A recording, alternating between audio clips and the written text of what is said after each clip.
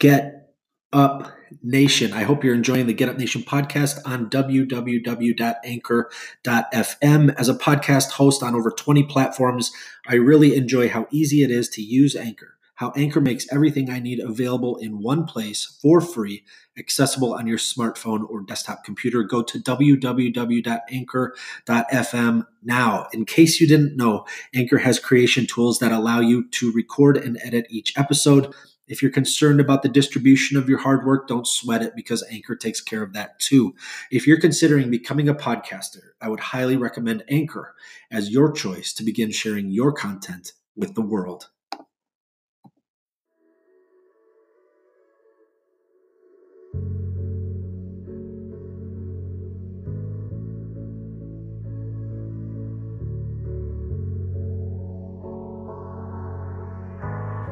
Get Up Nation. My name is Ben Biddick. I am the creator and host of the Get Up Nation podcast, where I serve individuals, organizations, and societies to develop and sustain resilience and perseverance. I'm the co-author of Get Up, The Art of Perseverance, with former Major League Baseball player and CEO of Lurong Living, Adam Greenberg. Welcome to episode 57. Recently, I had the honor and privilege of speaking with a Forbes 30 Under 30 nominee, Matt Lebris. He's an entrepreneur, public speaker, and branding expert. He's experienced plenty of adversity in his life and has learned valuable lessons along the way. From his parents' divorce to an athletic injury that shattered his dream of playing professional sports, to watching his mother battle cancer, to financial, educational, and professional struggles, Matt learned the importance of resilience. He discovered the power and purpose of serving others. He began to rise in ways he never had. He graduated with multiple degrees. He mobilized an entire entrepreneurial community and met Damon John of ABC's Emmy Award-winning show Shark Tank and the founder of FUBU. After a 5-minute conversation, Matt boldly told Damon that Matt would be working for Damon one day. In 2 months, that became a reality. For the last 2.5 years, Matt has helped develop Damon's personal brand through different content initiatives, such as digital media, books, podcasts, and more. Matt is also the host of the Decoding Success podcast, which is built upon the principle that there is no longer a secret to success. The answers are out there for us to take, apply, experiment, and navigate accordingly. Matt dedicates himself to helping his listeners and fans possess the keys, insights, and knowledge to propel your life to the next level. This brings us to where we are today. In this brilliant moment where Matt has articulated his mission to positively impact 1 billion lives, I'm privileged to help include Get Up Nation in this billion, who will be positively impacted by the journey and service he has to share. I want to thank Ashton Cantu, life mastery coach, speaker, and philanthropist, for connecting me with Matt. She was guest 37 on my show, and appreciate her service in helping others achieve the success they desire for their lives. Matt Lebris, thank you for joining me on the Get Up Nation podcast. Ben, thank you for having me, man. Listen, this is a great moment. I'm truly grateful for the opportunity. Me too. I can't wait to share your journey with Get Up Nation. I really appreciated our phone call recently that we had. I know that this will bring immense value to the people who listen to my show. Here, obviously, as you know, at Get Up Nation, we focus on how individuals, organizations, and societies develop resilience. Clearly, to be successful in our lives, resilience is essential because adversity is guaranteed, especially for our young people today who are growing up in a world with so much volatility, rapid technological development, and cultural shifts that happen with such speed that our institutions and systems often can't keep up or remain relevant. Let's talk about some of your adversity. 6th grade, you experienced your parents' divorce, had to be troubling to go through that. Will you share a little bit about that? Yeah, man. And no kid wants to go through that. And when you're that young, you know, your mindset really isn't matured, and it's troublesome. You don't really understand why, you know, your parents are going separate ways in life. You could potentially even think you're the cause, and I'm not necessarily sure if I remember that was one of my reasonings or, you know, something that I thought of.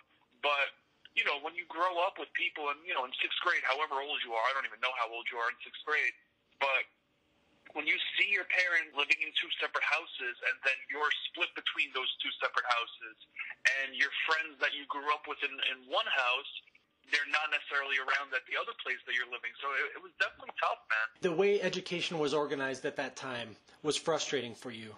In addition to dealing with the divorce, What was school like for you early? Oh man, school was troublesome my entire life. So early, I guess you can refer to me as the class clown. I was the ringleader. So I was a leader. You could take a positive away from it. I was a leader. I was just a leader in not necessarily a good aspect.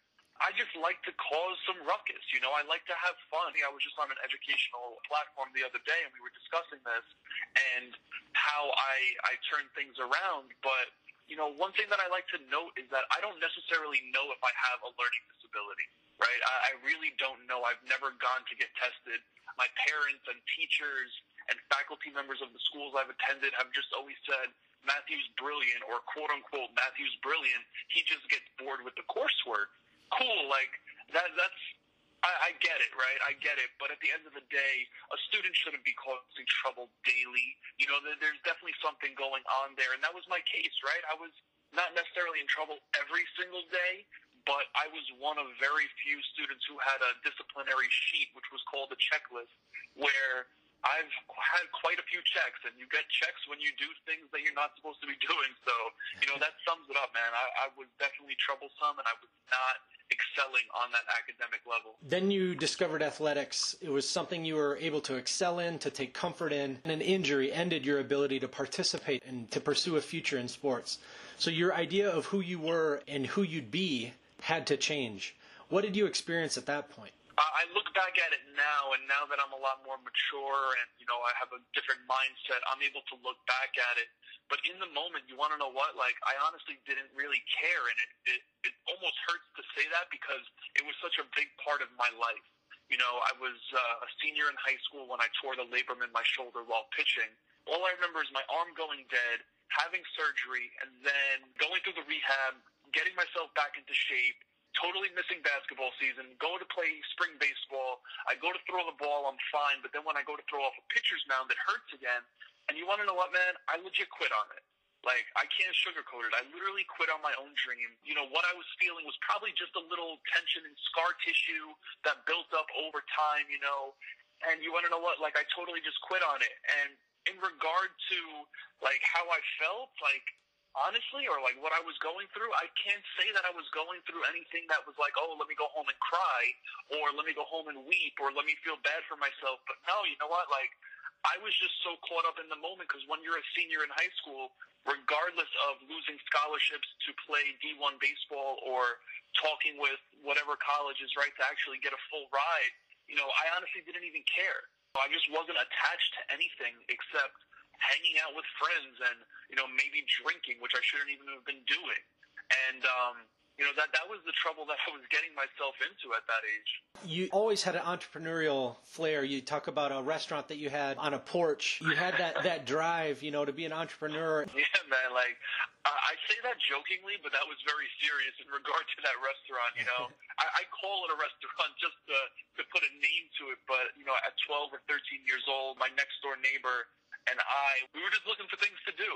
And it just so happened both of our parents went food or grocery shopping the same day. And I looked at him and he looked at me. He's like, let's start selling some of this stuff. So, we literally set up shop literally right on our front porch, on our staircase to our house. And people that would pass by, we would sell them, chips in a bowl with some salsa or, some really random things like bananas or fruits. And, it was great because there was no overhead cost, but the restaurant didn't stay open for that long, and plus we definitely got ourselves in a little bit of trouble for that. But I always felt like I had the entrepreneurial spirit, and I always claimed that I just feel like anyone from New York has it. Whether you're in Manhattan and, you're in the city and you see the hustle and bustle, or, listen, I even got it from my parents, right? I saw both of my parents go to work every single day, grinding and hustling. And it just instilled inside of me a work ethic. The only difference is my parents aren't entrepreneurs. They're more so they're intrapreneurs. And they were working for other people. And I am really big on the Peter Drucker quote, the best way to predict your future is to create it. And I wanted to create mine, and I dabbled with a lot of entrepreneurial journeys, whether that was from 17 to 24 years old in nightlife, or I had a startup in late of 2017, which, only really lasted a month, but we got funding and things of that nature. So I've always been one to create. And you created a personal brand. You worked for that 7 years doing business in the New York City area.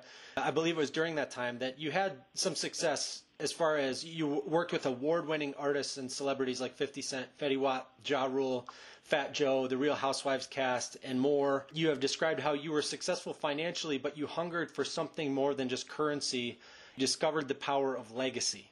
Will you tell me about what led to that transition for you? Oh, for certain, man. You hit the nail on the head, right?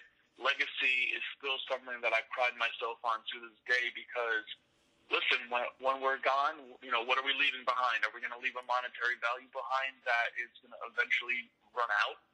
Obviously, it could be invested properly, but let's not even get into that. If you leave a legacy behind, for instance, one thing that I want to leave behind is I want the business school of my alma mater to be named after me. That will stay there, So that to me is legacy. The mindset, it shifted. I lived my life completely opposite at first. And as you mentioned, I did have a lot of success. When I failed out of college, I found myself working 5 jobs. One of them being monetizing my personal brand, which I consider to be my own business, although it wasn't an LLC and I was more so a freelancer under another business. It was still my own business. And I was hustling a bunch of other jobs and I was making a lot of money, man. I'm saying that very humbly, and I made a lot of mistakes with that money. But what it came down to was hearing an individual say to me the 3 words, legacy over currency. And I remember I stopped myself and I said, damn, I am living currency over legacy. How can I change that? And I remember I was in college at this point, and when I heard him say that, and I remember crying the day after, and, I'm being super vulnerable right now. I was crying in the business department of my college. I was a business student, and I found a professor that I was talking to and kind of venting to and saying, hey, I just have so much more in life to accomplish than what I have accomplished. Yes, I've been financially successful, but I need to be able to impact lives, and I need to be able to really just help other people because I was going to school in a very underprivileged community, and I just wanted to be the shining light. I just felt like that was my sign, and that was my calling, and that was what I had to do. So that's what I did, and I got affiliated with the Entrepreneurship Club, and from there it was all history. Legacy started to unfold. You got a profound response as you started to do that, which ultimately led to you meeting Daymond John. Will you walk us through those events once you made that internal transition, blending personal advancement with service instead of just being, about currency or advancing yourself? Will you talk us through how that changed and what happened next?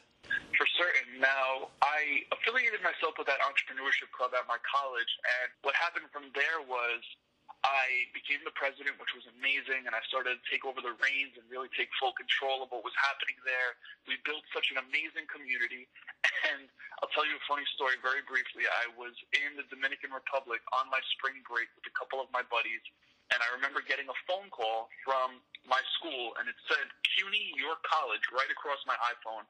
And I remember looking at my phone and saying to myself, I know I paid my damn tuition. Why are they calling me? So I just couldn't figure it out. I really couldn't figure it out. So I answer, and I know Verizon's going to hit me with this crazy charge, whatever. Yeah. And the woman on the other end of the line, she was like, hey, Matt, would you like to meet Daymond John? And I remember pausing for 5 seconds. And those 5 seconds, I'm thinking to myself, she knows me so well. Why is she asking me this?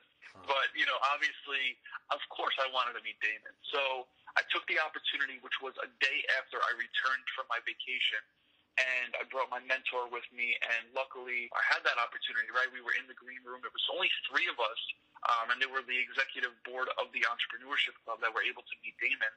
And like you said in the beginning, man, I had a 5-minute conversation with him. I remember I shook his hand.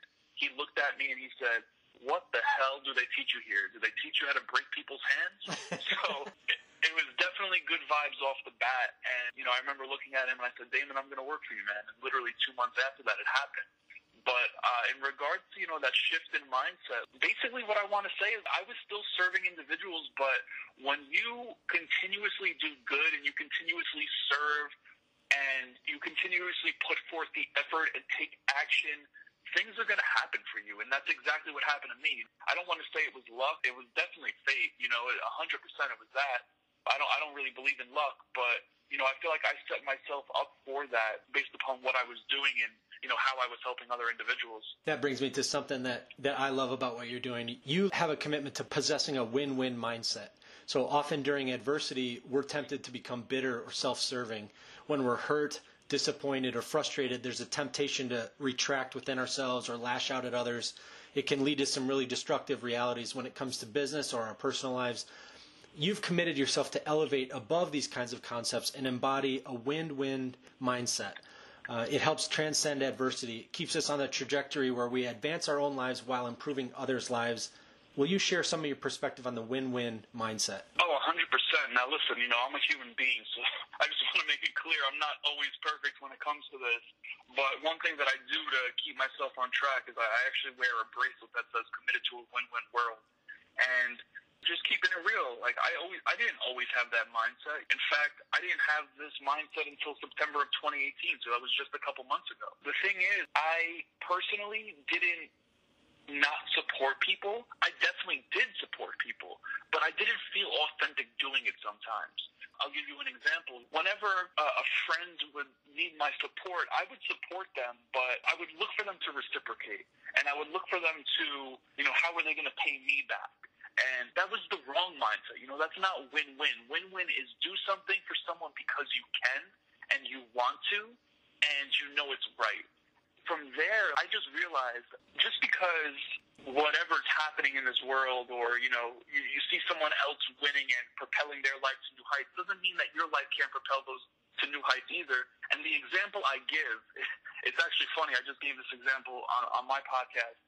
If you've ever been to New York City, the Fifth Avenue is famous for, high fashion. I'm not necessarily a high fashion guy. I'm cool with a regular suit. But, for anyone listening, and this is a perfect example. On Fifth Avenue, there is every store from Louis Vuitton to Gucci to Ferragamo to Rolex to Breitling to whatever big name company you could think of. If those companies can be on Fifth Avenue right next to each other and still succeed, that's a perfect example of win-win. Right. That's the best way to look at it. If they could win all together right there, anyone can win. Look at how many millionaires are in the world, right? Just because there's 100, let's just say there's 100 millionaires, there's obviously a lot more. If there's 100 millionaires, there could definitely be 101 if there's already 100. So every situation is win-win. As you pursue your goal of positively impacting 1 billion lives, creating your legacy on this earth, what are you envisioning in that moment where your eyes close for the last time in this form, in this life? What will you have created that outlives you? Man, the best example I can give you is, let's just say a Napoleon Hill, or, let's even talk about a living legend such as Tony Robbins. Whenever I think about that, those are the type of people that come to mind, specifically Tony.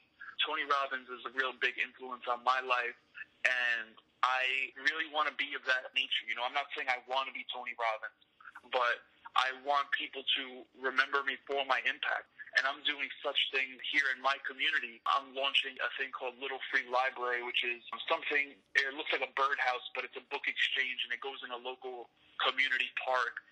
So on a community level, I want to be recognized. On a global level, I want to be recognized for a simple word, and that simple word is impact. And the reason being is because if I impact just one person, Ben, listen, if I impact just one person that's listening to this, that one person that's impacted by listening to this can impact someone else, and that all stems back to me. And that it's not a selfish thing, but at the end of the day, I just want to be someone of impact, and I want that compounded reaction. What it comes down to is, it's defined in that one word, impact. Is there any message that you have for Get Up Nation, for people who are listening, who are hurting, they're suffering, they're battling with disappointment, anger, or frustration, they're grappling with injury or adversity, disease? What message do you have for them? I love this question.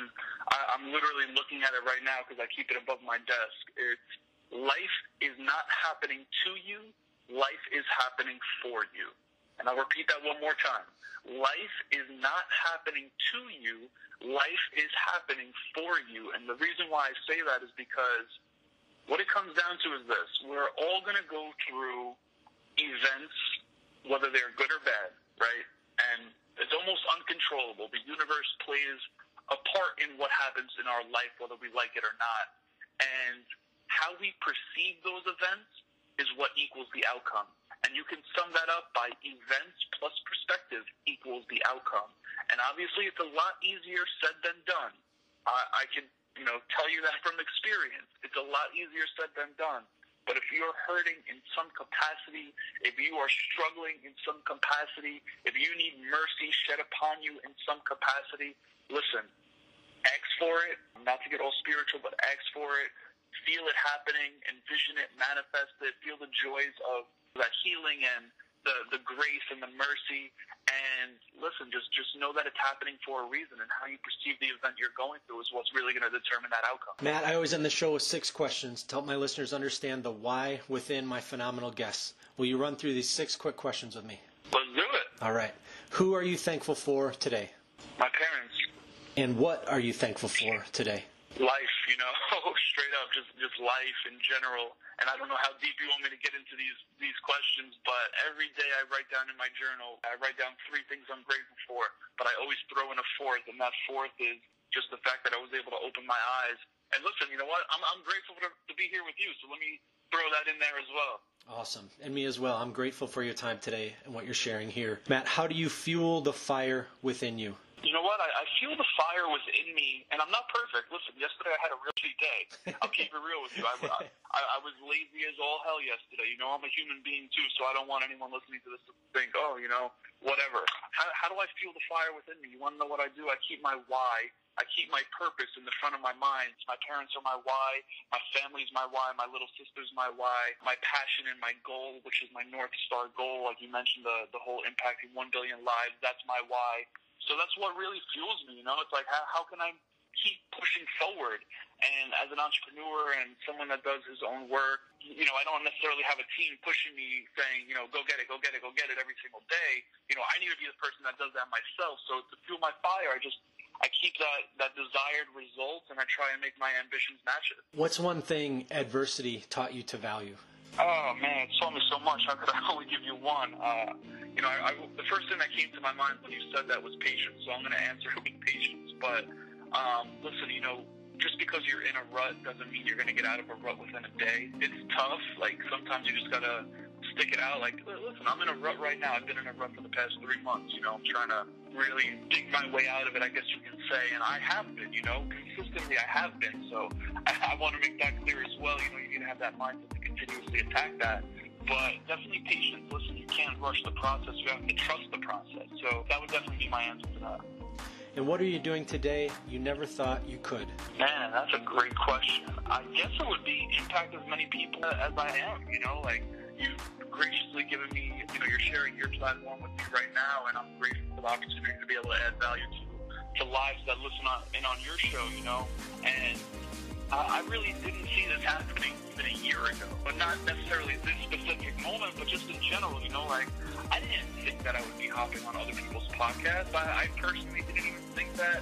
I didn't even think that way, So to be doing it is quite amazing, and to impact people through my personal platform in regards to my social media or my podcast or at speaking engagements across the country or, whatever the case is, even in human interaction, that to me is something that I didn't necessarily think of or think that I could do, and I'm here doing it. And my last question, what will you do tomorrow that you never thought you could?